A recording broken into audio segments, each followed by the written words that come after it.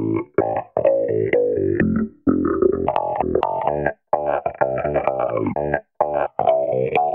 and welcome to another episode of the Ulster Rugby Roundup. This is Season 2, Episode 2. I decided to call it that this season because I think it makes us seem more professional. It's like Game of Thrones, we have a second series. We've been granted a second series. Or like Alan Partridge, give me a second series. We've been doing a second series.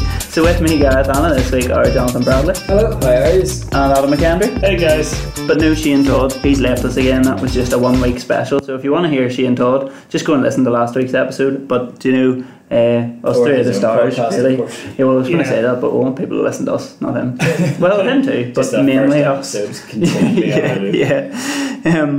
So we've got a little bit of a listener special for you this week. The season proper doesn't obviously get underway until September, but this Friday, which is tomorrow night, Ulster are playing Wasps. So ahead of that game, we're just going to look at a lot of your questions because we know we ignored a few of them last week, but we have saved them over and we're going to get stuck into them all this week. We're going to start off with the weekly Donal, which is back for Season 2.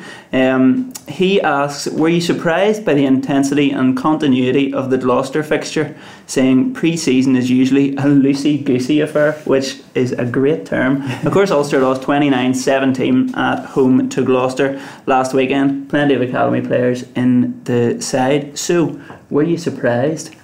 I know exactly what Donal means because I'm a firm believer that not in terms of spectacle but in terms of fitness, they're the only reasons to have pre-season games. Like, to watch, they're normally the worst thing in the world, but I enjoyed Saturday, to be honest. I thought it was a decent enough game, and as Donal sort of alludes to there, the intensity of the game was surprising for this time of year. It was obviously helped by the fact that Gloucester had about 80% of the ball, so what you were seeing from Ulster was intensity in defence by and large, but for the time of year that it was, and in the knowledge that there were going to be two separate teams in each half from Ulster, largely, the intensity was there, so it was a lot more enjoyable than I thought it was going to be. My favourite part was whenever Gloucester brought on about 12 subs all at once in the second half, and the crowd actually started laughing. They brought them all on at once, but then the players that they were replacing didn't come off immediately, so there was a time when Gloucester had what seemed to be 27 people on the pitch.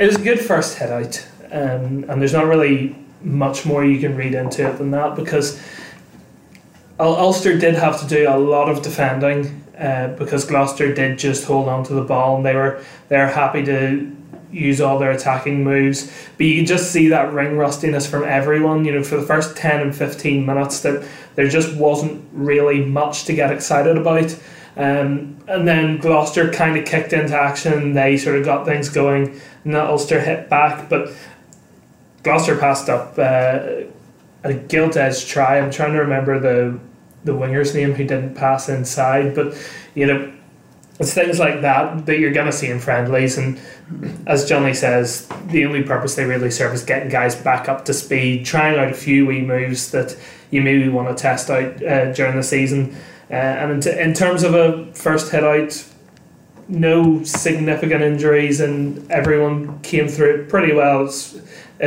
It's chalked up as a good day in the office, really. I think if you're going to talk about, you obviously can't put too much stock into these things, but like this time last year, the defence was terrible, and then the defence was terrible in the season. And there was comments made in press conferences about how they weren't going to read too much into it or even review too much video from the pre-season when the defence was that bad, and then you saw them make similar system errors in the early weeks of the season, which was something that didn't particularly go down well, obviously. So just to talk a wee bit about it, and without putting too much importance on it, the defence was something, especially in the first sort of 30 minutes, that was really impressive, because just the spacing in the line was so much better, and there seemed to be a bit more, I suppose, individual responsibility than collective responsibility. what we saw was people making their tackles, but the timing and the spacing was so much better that even if somebody was able to make half a break, then there was another would-be tackler on each shoulder, and it just forced Gloucester into making decisions a lot quicker than what we've seen teams traditionally have to do against Ulster, where there's a much more passive style of defence geared towards what's really a drift that you don't see an awful lot of teams use anymore.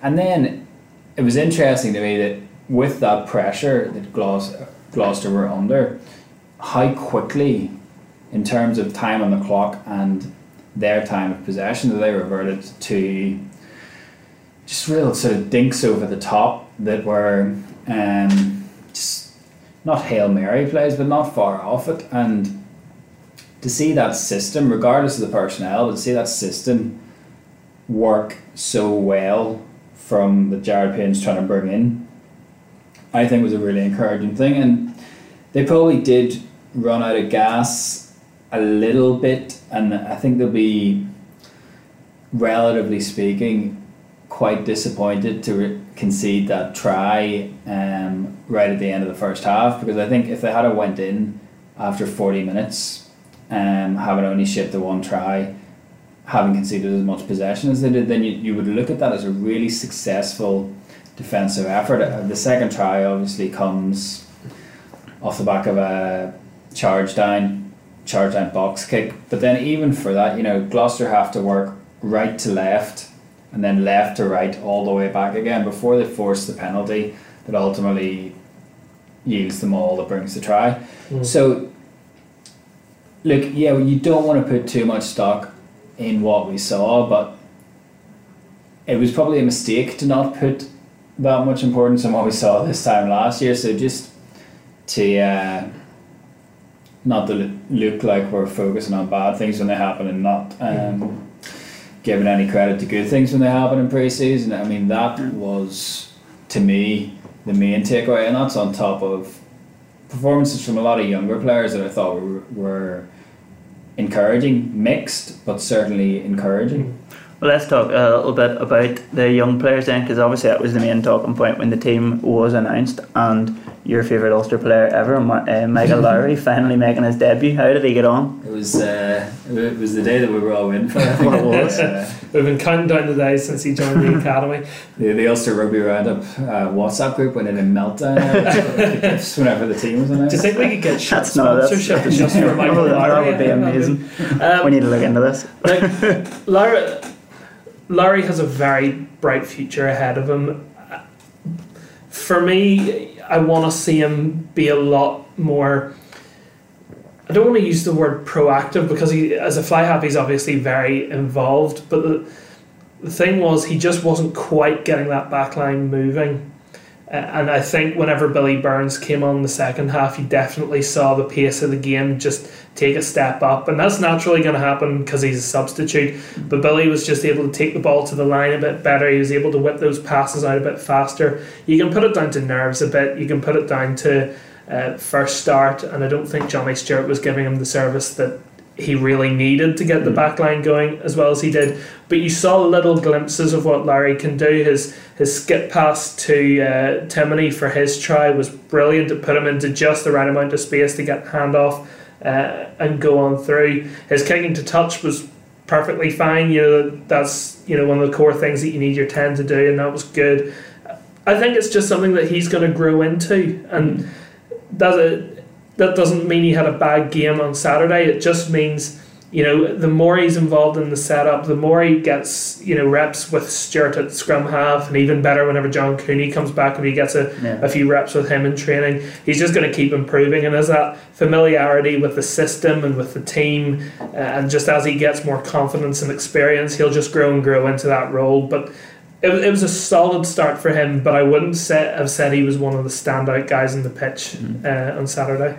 I think what you get with a player that age and in that position, we've seen it with Paddy Jackson in the not too distant past, what you get is you get a couple of insights into the real quality that he has, and then over the years you expect to see more and more and more of those instances coming to the fore, and less of the inexperience.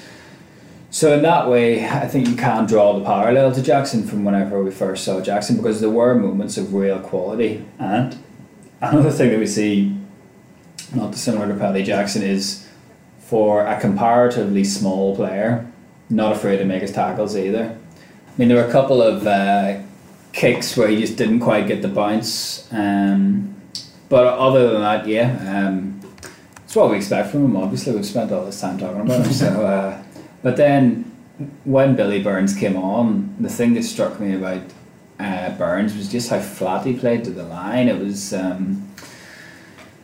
think that's what Ulster really need, and that's when Ulster have been successful. It's been when Jackson plays that flat to the line, and so that was an encouraging first cameo from him. It's probably one of the first times a lot of people who would have been there or were watching on the Facebook will have seen of him. So to see him then hobble off with the groin injury is obviously the concern, and he's not playing against Wasps this week, but from what he's been saying, sounds like he will be good to go for the Scarlets game. So as well as the younger players, I thought Tom O'Toole got around the park really well. Obviously he has had senior experience, so you wouldn't throw him in that group of debutants. Stuart Moore coped really well, especially defensively. You could see him and Cave really working well together in that defensive midfield, which is something that we've seen good teams have been able to cut through Ulster that way in over the last couple of years. But he equipped himself really well diving into that system. I think he made like 3 tackles in the first minute and a half or something like that. Angus Kernahan had some really bright moments as well on the wing. Marcus Ray's pick-up for his try was brilliant vision, just to see that, just to have the awareness that the gap was there. And he was quite busy around the park too. Went a bit quiet a few times, but he had a very good game. Straight into the Ulster way of duffing the kickoff. Yeah. It's tradition. Interesting to see Nick Timoney on the score sheet already again. He obviously came through last season in the starting team. Is it like, can he really push on and cement his place as like a really senior Ulster player this season? It's going to be interesting because on form, Timoney's there's your best back rower from the past 12 months. But then you're now in this situation where I think we were going to talk about this later, but we may as well just do it now. So we forget the running order. We're going off script. Well, we've stepped on somebody's listener question, but when you look at that back row makeup, it's going to be fascinating now because Marcel Coetzee, if he can remain fit, and Jordy Murphy are obviously your 2 best back rowers. But if everyone else can stay fit, and it's not going to happen through the entire season, but by and large, if you have that group available, it actually looks like quite a deep unit now, because you have Nick Timoney, who's really putting his hand up. You have Sean Reedy, who's an Irish international, been on the fringes of the setup for the last 2 years since that tour to Japan. So you have a lot more options, and with the injury history of a couple of guys, you've got a fair few ACL surgeries in that group combined. It's probably not a bad idea to rotate, and then an awful lot of the strength in the academy is in the back row positions as well. So it's very much a changed unit from how it felt when it was either Pedri Wattenberg, Chris Henry and Ferris, or Ferris, Nick Williams and Chris Henry. And then since that unit broke up, obviously not helped by Marcel Coetzee's injuries, having only played 5 games in the 2 years, it's been a unit it feels like it's been in a state of flux for 2 years, and I think that we may see that change this year, and that's going to be massive for Ulster. Yeah. Well, just to throw in the question, Tom Cotter had asked, what do you see as the back row makeup this season? So if and when all of the players are fit and available, what would be your first choice there? You have to have Murphy, Timoney and Coetzee as your frontline 3, with really, really pushing there. As for where they play, we were discussing this before the podcast. The way that Timoney beats people, I'm using Johnny's words here, by the way, not mine. The way Timoney beats people is he goes around them as opposed to through them, like Nick Williams or Wannenberg did. So ideally you want to see him playing 7 with that kind of skill set. You want him to improve that breakdown work so that he can take on that 7 role where he's not relied on as the massive ball carrier. And then you've got Coetzee and Murphy, who are pretty much interchangeable between 6 and 8. It really doesn't matter which plays where, as long as the two of them are on the pitch. And they can play a very similar role in that they'll take on the bulk of the carrying duties. Then you go down, you've got Reedy, who will definitely push those guys. He will not be happy if he's sitting on the bench every week. So he'll absolutely be pushing in. He brings a very similar skill set to Timoney, but maybe sort of more of a physical ball carrying style than Timoney does. So I think Reedy provides more of a link than anybody else in the Ulster back row does. I think Chris Henry is definitely more of a groundhog than anybody else in that Ulster back row unit, and I thought Chris Henry had a very good game on Saturday as well. He looks a lot leaner, a lot more involved. In terms of depth, Marcel Coetzee has a different level of talent than anybody else, and is a specimen in a way that nobody else is. Jordy Murphy can do little bits of everything, so you have very different skill sets among that. And when you're talking about trying to find the right blend, you can almost go for a horses for courses type scenario.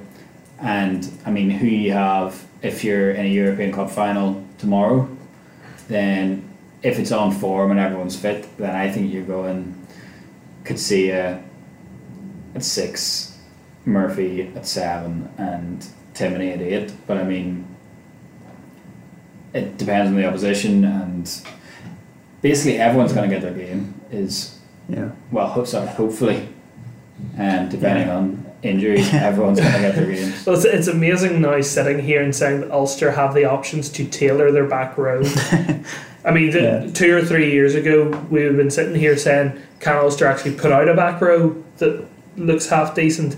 Now we're saying, well, we can rest Coetzee for a week and bring in Reedy. You know, we can drop Timoney if he's fallen out of form a bit and bring in Chris Henry or something like that. It's just fantastic that Ulster have managed to work out a way to really get that depth in the squad.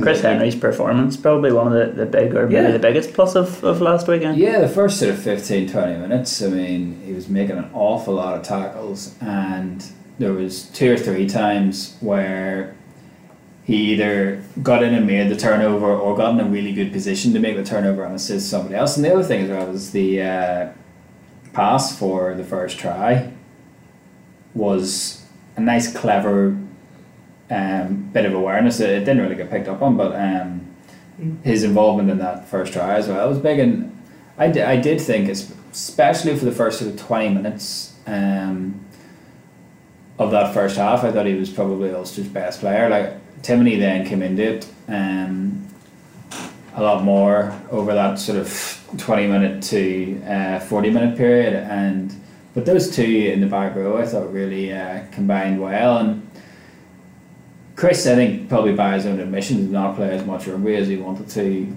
last year. That was obvious. You know, there were times under John O'Gibbs where it certainly seemed like he was the 6th choice back row, just going off the team selection. So if he can get back to being in that mix, then you're talking about the possibility that Ulster could have 5 or 6 back rowers capable of playing high-end Pro 14 rugby and Champions Cup rugby. So it's a decent position to be in all of a sudden, but look, at the same time, you're not going to bank on them all being fit for the entire season, because that's, especially with the profile of that group, it's just not going to happen. And don't forget, you lose Murphy for most of the season with Ireland, so already you lose him for most of it. We're straying into optimism here. I feel uncomfortable. Far too close to be optimistic. You can tell it's still August. Well, exactly. Rugby Zealot, who, I don't know if I've said that right or not, but here we are. We've had a few of his questions in the past, his or her, I'm not entirely sure. Gender neutral. He or she, well, yes. So he or she asks, what youngsters do we think could make a breakthrough this season. Now you've had a chance to get a good look at a few of them there on Saturday. Can we count Angus Curtis, given he did sort of break into the team towards the end of last season? We'll say breaking through as a sort of become a regular squad member. I mean, Timony, for example, had his breakthrough last year. Yeah. The fact that he didn't, or the fact that he played before then. Okay, well I'm going to say Angus Curtis for the reason that as someone who can play 10 and 12, he becomes very valuable to Ulster. First of all, as someone who can come on off the bench and cover both positions, and then potentially go into the team and play both positions, because you're looking at, if McCloskey plays his way into form, you might start losing him to Ireland, and then you've got to get someone in at 12. You've got Darren Cave there, but I think Curtis is just such an exciting talent, and he plays such a different way to how McCloskey does, because McCloskey brings that physicality, which is great, but you put Curtis in there and he offers that another playmaking option at 12, with that experience at fly half. He's able to add another boot in the middle of the pitch, and he's able to see a bit more of the creativity in the back line. So I think he's someone that, if you give him an extended run of games, especially with Billy Burns at 10, just where you have that creativity between the two of them, I think he's someone who could really come to the fore this season for Ulster. And again, as I say, as the ability to play 10 and 12, he's someone you want on the bench just whenever you need to make the most of only having 3 backs replacements. Gentlemen, what do you think? Who's going to break through? Who's going to be the next Nick Timoney? I think we might see a fair amount of Tom O'Toole this year. For me, tight head's really interesting because there's a number of players there, and I don't think there's a great deal between any of them, to the point where you wouldn't say with any amount of conviction who the first and second choices are going to be in 3 months' time. So I think there's a chance there for O'Toole to make an impact. Like, he's grew up playing in the back row, and you can see so much of that in his game. But having grown up in the back row, it's probably a double-edged sword, because you can also see that in his set-piece work, where scrummaging is the area of his game that he needs to bring on. We saw that in the Edinburgh away game when he made his debut. But with Dan McFarland, who has this reputation as a real technical coach, has played in that front row, and if he can bring O'Toole on set piece wise, then the raw attributes are there for, in a year's time, for us to be talking about him as Ulster's first choice tight head. The other possibility, and it's interesting just with Adam saying about Angus Curtis, and then everybody talking about Stuart Moore after the weekend. The other possibility, I think, is James Hume, just to go for a third centre to throw into this mix. I think we might see him sort of February, March time during the Six Nations. I think he's somebody that we might see end the season with between 5 and 10 senior games. Okay. I feel like I had something to contribute there, but I can't remember what it was now. While you think about it, can I just make a point on Tom O'Toole? This is where Aaron Dundon, as a former front rower himself, has to sort of look at O'Toole and say, here's someone who has all the raw talent to make it as a top line tight head prop in the game. I've got to try and do everything I can to mould him into the best he can be. Yeah. So that I think there should be a lot of pressure on Aaron Dundon, and it's good pressure. It's the pressure the coach should really relish, to really refine Tom O'Toole into the player that a lot of people think he can be. We mentioned the specimen earlier, making his first start this weekend, or his first appearance since that injury. What was it, a year? Maybe not quite a year. We'll say a year. So that's just massive, isn't it? Huge. It's like this time last year when Coetzee had played 4 games, like, wrote a column in the paper about how Ulster were going to go as far as Coetzee's knees could take them this year. Obviously that turned out to be not very far at all. Good start for one game, and then everything fell apart, which actually... And then the season fell apart. Pretty apt, really, when I look back on that now. And can you make any predictions about this year that might come true? say the thing with Coetzee is, and from talking to a few like players and coaches when he got injured that second time, this being the third time I suppose. So when he came back from injury, when he got injured that second time, having looked so good in that initial run of games, February, March time of 2017, the thing with Coetzee was that it wasn't just what he could contribute himself.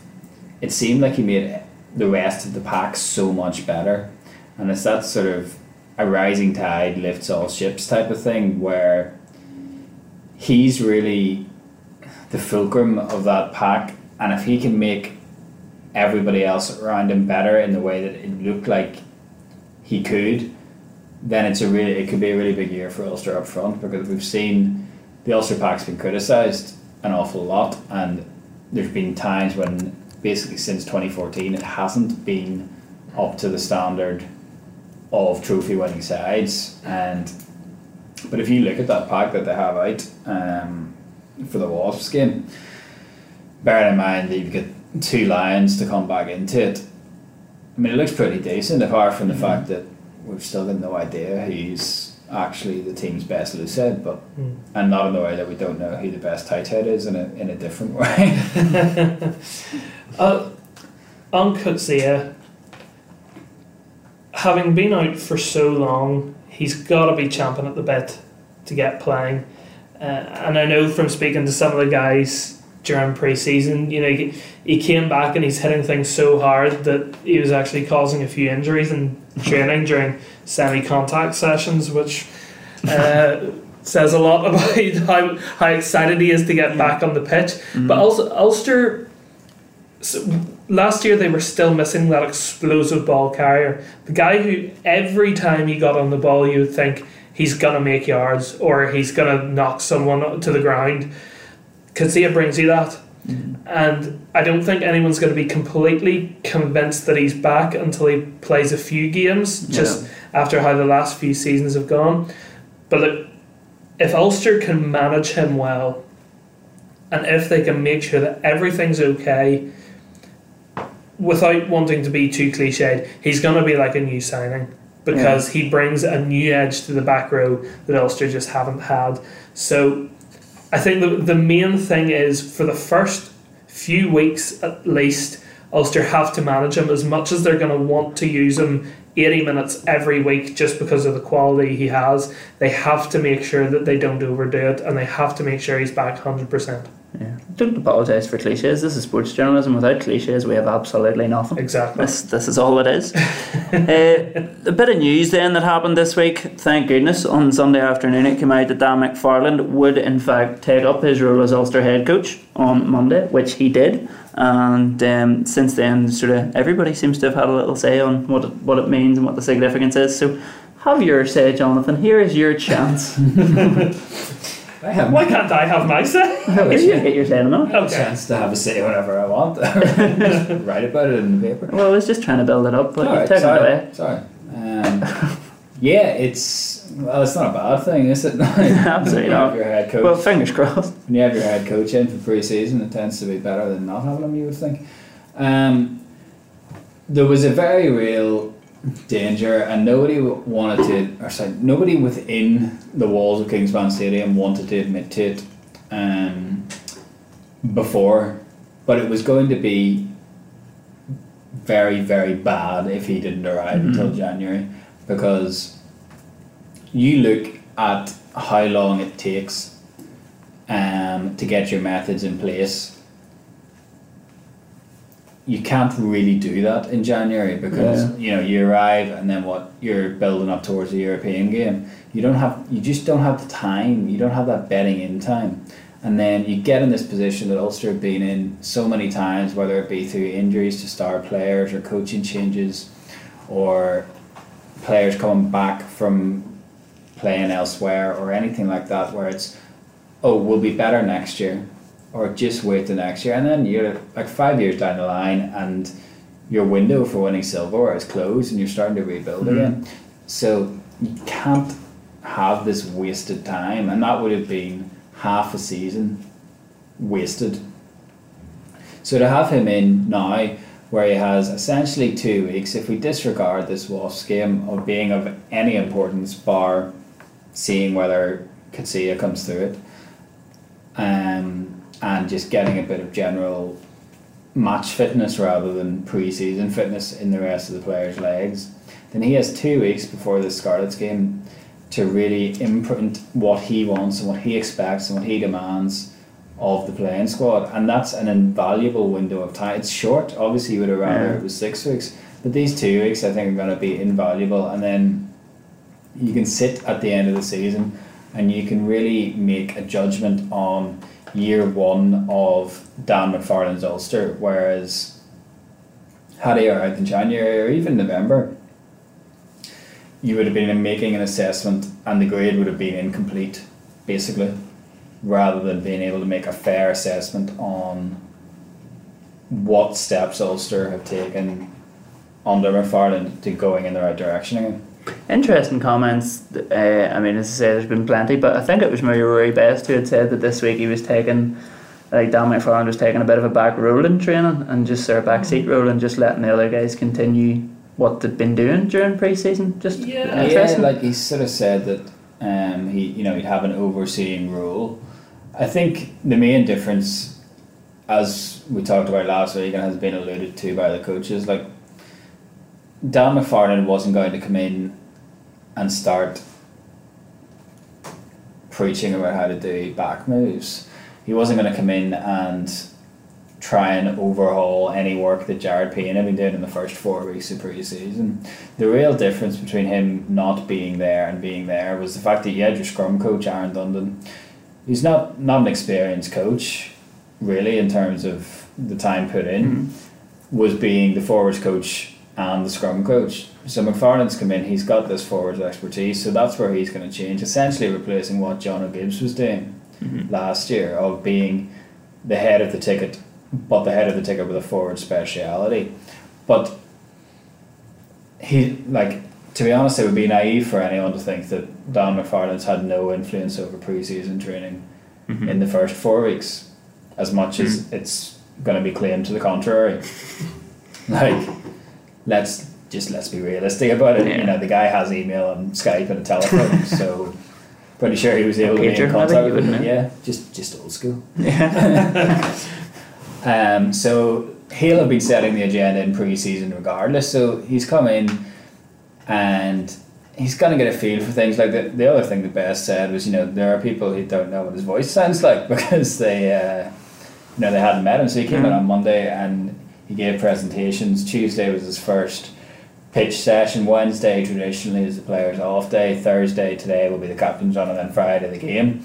So it is that bedding in process, but it's a hell of a lot better doing that now than in the week of, say, Leicester away in the Heineken Cup, as it may have been had he been arriving in January.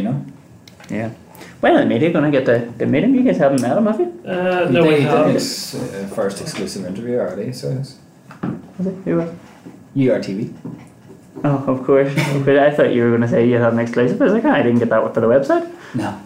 So you haven't met him yet? No? Exclusive interview with the club's official I did see Chris Conn writing up. I wondered where they'd come from. To be fair, I was actually in Glasgow, so wouldn't have been able to do it anyway. But wouldn't have. So we think he's going to do media next week, which will actually be the first opportunity without.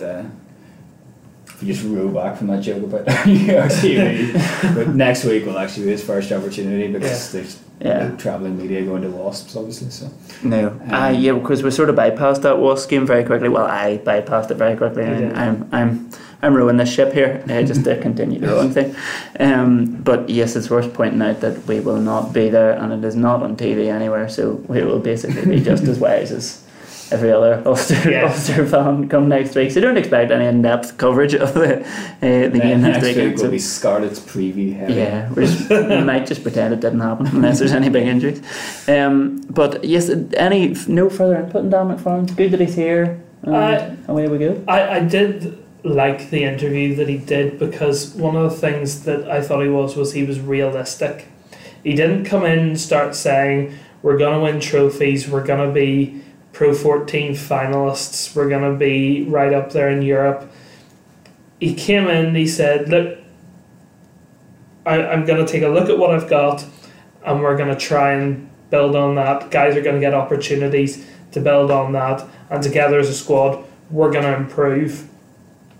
And especially after a season like last season where, you know, things did not go as well as anybody wanted, there needed to be a dose of reality where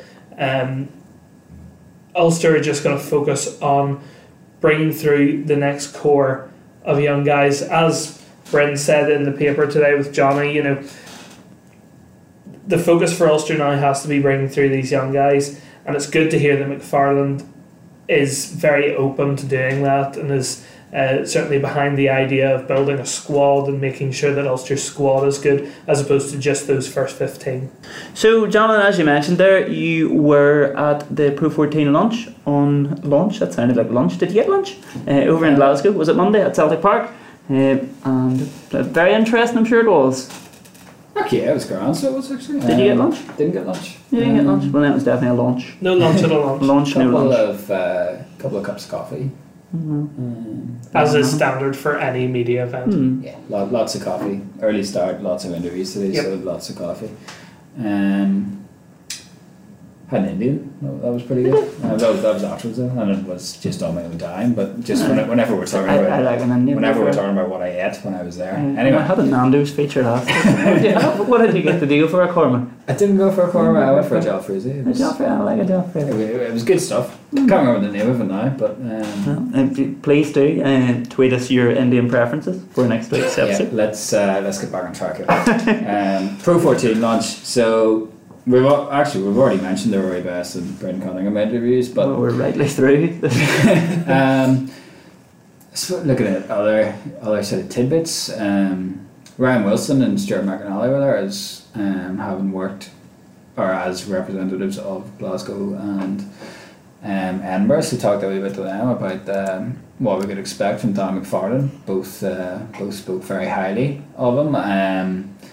Both again honed in on that sort of technical ability that he has in forward play, so just more on that reputation, I suppose, than what the various other people have already said about him.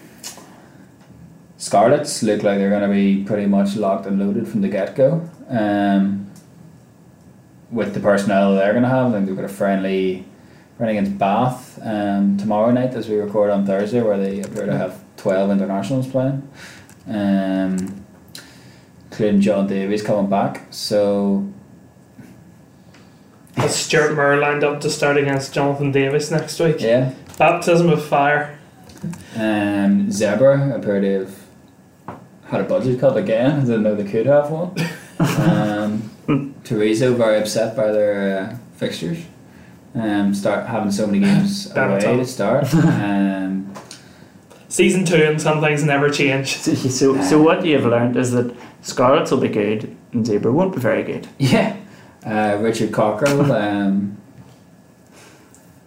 not going into too much because I'm actually going to write a piece of this stuff because it's pretty good. But Richard Cockrell talking about sort of rebuilding effort going on at Edinburgh. It's probably a year ahead of Ulster.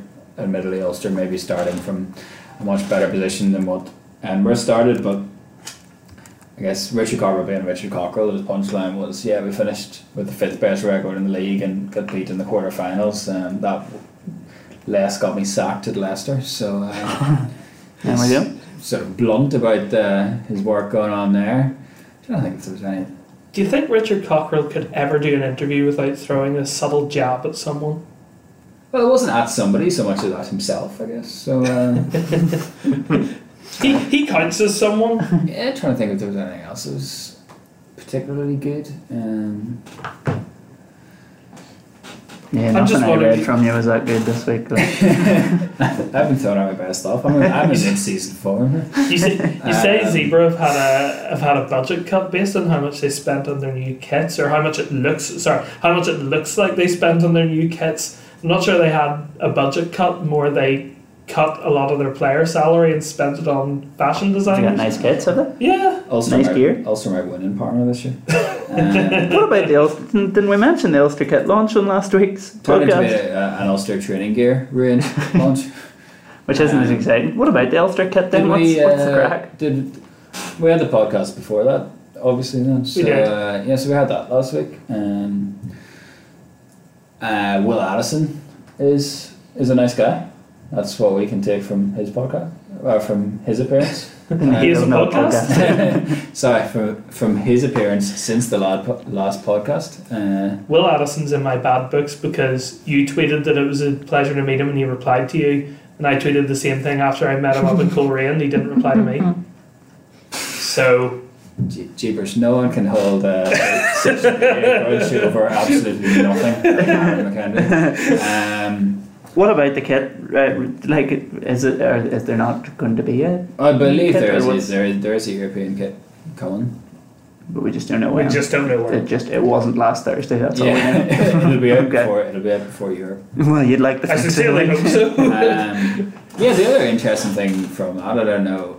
We're obviously going back about a week now, but the way Chris Henry spoke about the change in approach that it looked like they were going to make in terms of get their game plan, especially as a forward pack, really accepting the fact that they're not the physically biggest or imposing pack and trying to work ways around that. So it sounded like that was a Dan McFarlane plan already, wheels in motion before he arrived, but that's something to keep an eye on as well.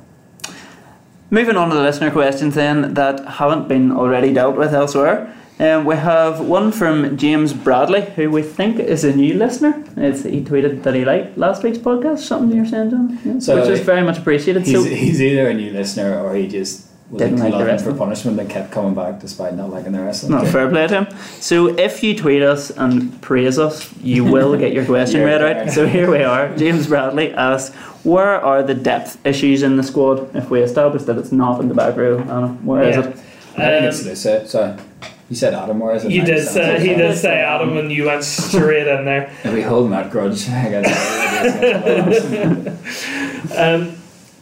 As Johnny said, Loosehead is definitely the glaring one. In terms of personnel numbers, I don't think there's a depth issue. It's just the personnel themselves. There's nobody from the Loosehead stocks that jumps out as you as being that standout guy that's definitely going to be the starter. You know, Andy Warwick has plenty of experience, but you know what you're going to get with him. Much the same with Kyle McCall. Schalk van der Merwe has been quite a bit of a miss in terms of foreign recruitment, and now you see Eric O'Sullivan getting the start tomorrow night. So he's just on Eric O'Sullivan. He has the potential to really make an impact here and say, well, I'm an option here, because none of the other guys are putting their hands up to say, I am the number one loosehead here. Literally anybody might be the best loosehead. In Ulster.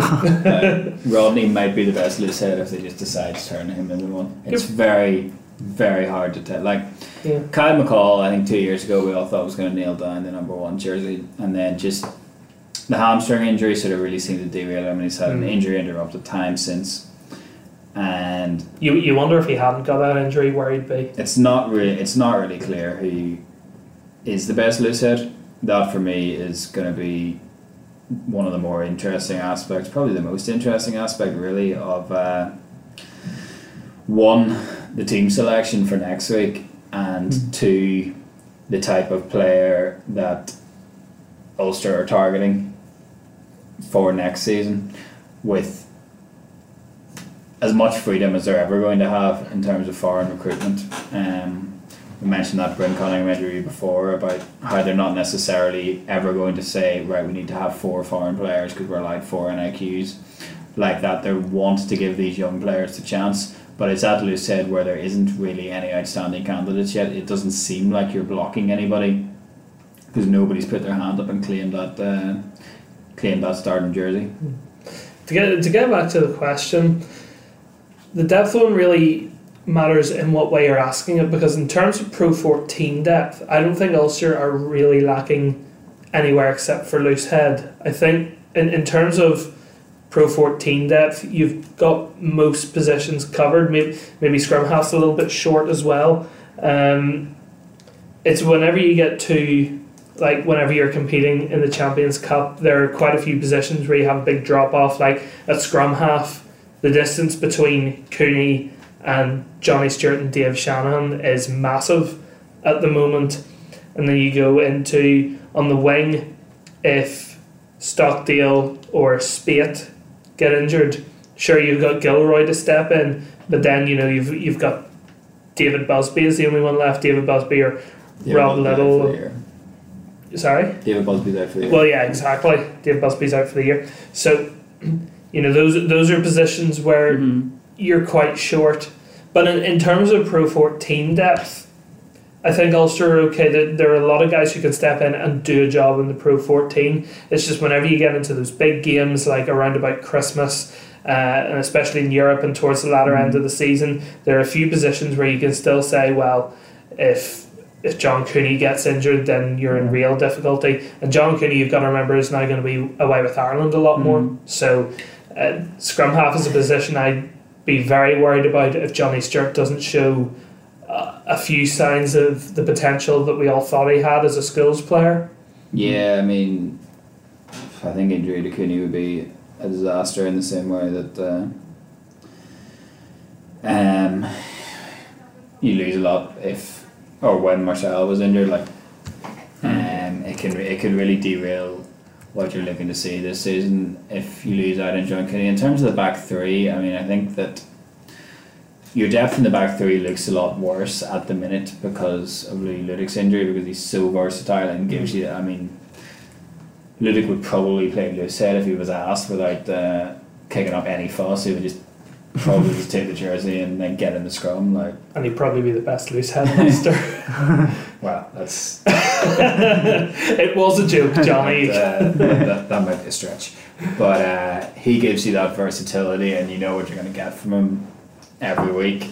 And so for him to be out until November in the early part of the season, back three depth I think is an issue, but he will ease that considerably whenever he comes back, especially for November and December, before Henry Spate goes back to Australia as well. I mean, you've got to think, even right now at this stage, Ulster only have 3 players in their back three who are fit. And so, 4 if you put Addison into that group. I've got Addison down on my list as a centre. Well, I think centre is his favourite position, but it is. He but will be in the back three. Needs must. Yeah. Okay, well, Eamon J. Tully then asks, do we see any surprise teams in the Pro 14 this season? This was another thing actually from the Pro 14 launch, because I asked a few people this here in Ulster's conference, because last year it certainly felt like once we established that Edinburgh were good under this Richard Cockrell resurgence, it certainly felt like there were 4 teams for 3 spots in the playoffs. Treviso then started to upset the apple cart with that December to March run that they went on. I wanted to the microphone pick up Adam's audible sigh there. I still went with Treviso. The rugby team based in Treviso. They have not been called Treviso for 2 years. No. 12 months. Don't do this whole it's 2 years because it was last season nonsense. So, to me, it probably looks like it's going to be very similar this year. I mean, the constraints that Michael Bradley's working under,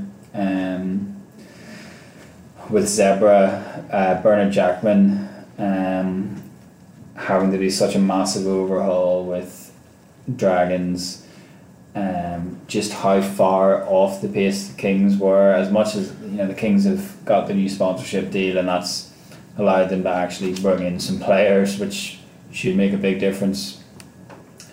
I still see it as 4 teams going for 3 playoff spots. Could Ulster be a surprise team this season? Well, it depends what would constitute a surprise. Like, if they finished 3rd ahead of Edinburgh, I don't think that would be a surprise. No. If they finished 3rd and there was a drop off from Scarlets, having lost a few players and having that sort of situation that we saw with Scotland and Gregor Townsend, Wayne Pivax now in that situation with Wales, I don't think that would be a surprise. If they finished any higher than 3rd, it would surprise me. if they got to a semi-final, it would surprise me. Yeah. But I don't think that would be as big a surprise as, say, if Dragons gave it a real push to be in the playoff spots. Yeah. Even though Ross Moriarty and Richard Hibbard, they've made some big signings or big name signings to mix with the young players that Bernard Jackman's trying to bring through. But like, as much as we talk about how various coaches have been able to turn teams around in 3 years, I think Dragons is a much longer project. I just don't think the money's there for Kings. Treviso, maybe.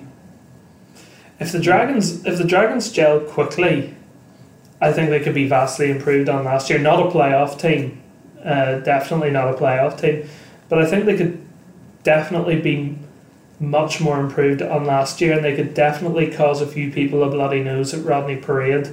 They could just be a very hard team to beat, and I think that's as big a compliment as I can pay them, really. But as you said, it's a long process for them. It's not going to happen overnight. They need to have that influx of young talent consistently coming through, rather similar to Ulster, and the Ulster are a bit further on in terms of the players they've already got there. I really like what Cardiff have done over the summer. Sammy Manoa is a huge signing in the back row, and getting Dimitri Arhip to switch. I thought getting Arhip, especially given where he was coming from, was a big move. That's big. So I think Cardiff can play a much bigger role this year. Not that they didn't play a big role last year, but I think they're definitely playoff contenders. Now, once you get into the playoffs, a one game shootout can change things completely. So yeah, one of the big things that I would say I'm looking out for this year is the Cheetahs away form. If the Cheetahs can sort out their away form, they are one of the best teams in this league, simply because that's where they fell down last year. Sure, they won games on the road, but if they were more consistent on the road and combine that with beating practically everyone at home, you're talking about taking a playoff game to South Africa, and you just don't see them losing that against anyone. I think it's unfortunate just the amount of turnover that the Cheetahs had, having surprised people last season with how quickly they adapted. Obviously, like, their home form was such a big bedrock of it, but they've lost so many good players now.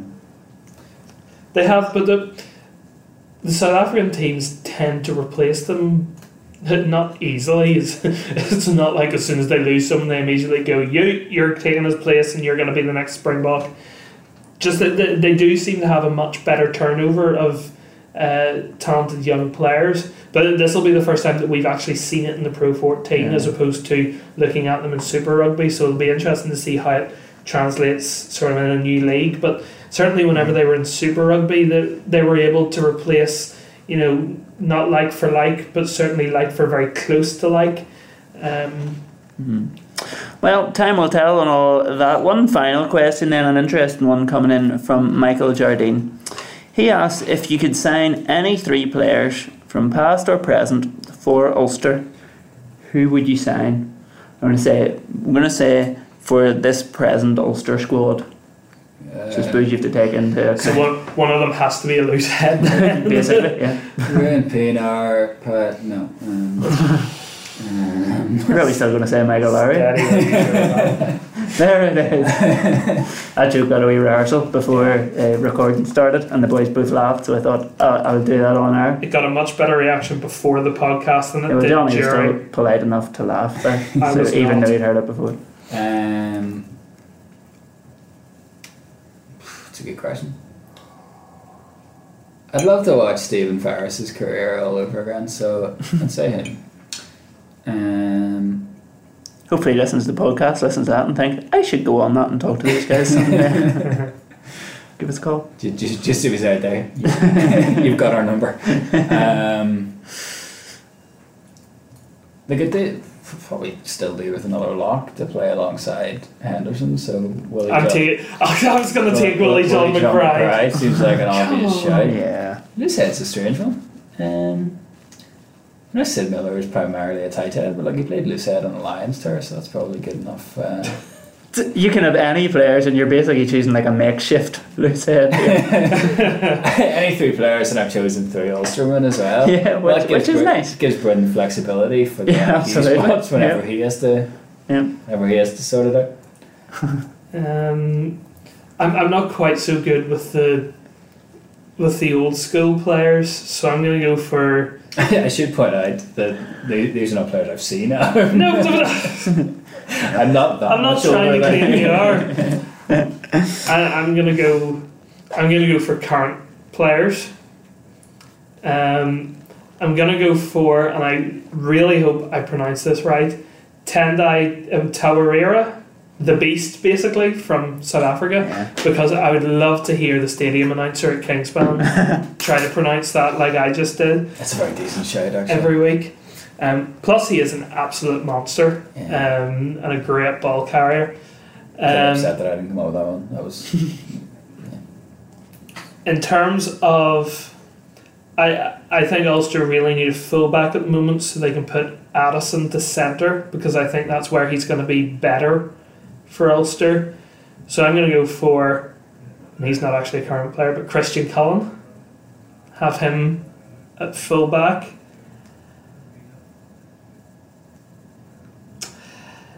And now there's a lot of silence because I can't think of a third one. I don't want to go right down the exact same line as Johnny, but Locke is where Ulster could do with another player, and therefore you'll go with someone like Victor Matfield was always a favourite of mine. I was thinking Bakis Boda. Sign both of them. Can I have? They always work well together. Can I have Bakis Boda in his prime as opposed to Bakis absolutely. Boda right now? Yeah, like you can pick like a 78-year-old Willie John McBride. Good point, yeah. No, you can pick like the year you want them. Okay. Like, you can have. No. I'm just going to throw out three here because that's right. The first three players that come into my head. So here we are. I'm going to have 2003 Johnny Wilkinson. Okay. Because my grand was from England and I really liked England back then, and I loved what that was just class whenever I scored the kick. And on the same vein, Martin Johnson from 2003, because the first Ulster game I went to was Ulster against Leicester, and he had been subbed and was up like in the old stand at Ravenhill, just like standing up, and I was walking past him just in a wee, like there's like a wee path just in front of him. I was walking in front of him, and just as I passed him, like something happened. The pitch that he got really angry at, and he stood up and like shouted as loud as he could, and I nearly pooed myself. It was terrifying. And then what a great reason for wanting someone in your team. Yeah, he's terrifying. So he would like scare the current Ulster team to be fantastic and win the league. And then Jonah Lumi, because he's just my favourite player ever. See, like Jonah Lumi, those were better reasons than I had actually imagined they would be. Jonah Lumi was one that I thought about because just the first player that you remember as being, you know, exactly. First global superstar. And he had that game on the PlayStation that you used to love. Yeah. I had that game. Yeah, it was great. I loved that. I broke a PlayStation playing that game because I pulled the controller so hard in frustration at losing very late on, but that's neither here nor there. Honey Badger would be really good for quotes, which is something that you have to think about rather than just how they'd fit in with Ulster. Just like somebody that would give you good coffee, like you wouldn't be going in on a Tuesday being like, I have to write 800 words on this, lads, let's give us something snappy. And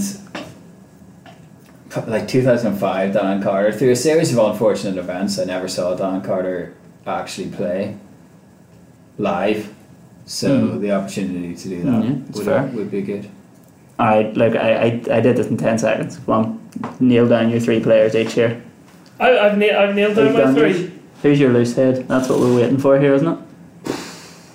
Are you still going for the? I'm going to stick with Sid Miller. I don't want to flood the NIQ quotas.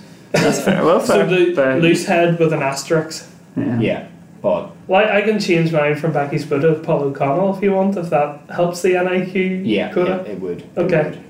So Bryn will be very grateful. Not with mine. None of who are in any way close to being Irish. So sorry about that. I named it 8 there and I'm sticking with it. Just an overhaul of the squad. Yeah. But here we are. Well, that's pretty much it for this week's Ulster Rugby Roundup, which I don't know whether you could tell or not, but was the least prepared I've ever been, and I'm normally not that well prepared, so you can imagine how bad it was this week. Yeah, but here we had are. a lot to deal with this week. There was a lot of things happening. Yeah, you can blame Rangers, Kyle Lafferty and Belfast Celtic. It's a very cross community week, if nothing else.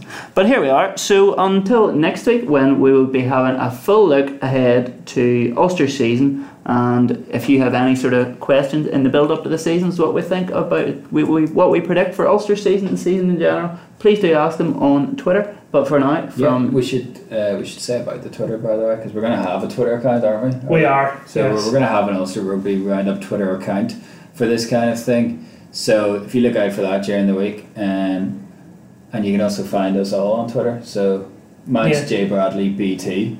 Mine is AD McKendry. Oh, mine's Gareth Hanna 11. I didn't know we were going to fire in a wee plug for ourselves. Well, I was just if you want any rugby tweets, don't follow me. I tweet nothing about rugby whatsoever. If we're directing people to Twitter, then we should make direct them to us. I would more appreciate the follow Beltel_sport, because I'm trying you to can build absolutely that up, so. follow that one too. But yeah, keep an eye out on Twitter because the new handle will be getting started very, very soon. Yeah, we'll all tweet that out. Yep. And you can have a little look on that. So please do that as your homework for this week, and we'll make sure you all have next week whenever we join you again. We will still be Jonathan Bradley. Thanks very much. Cheers. Alan McKendry. Cheers, guys. And myself, Gareth Hanna. Thanks for listening.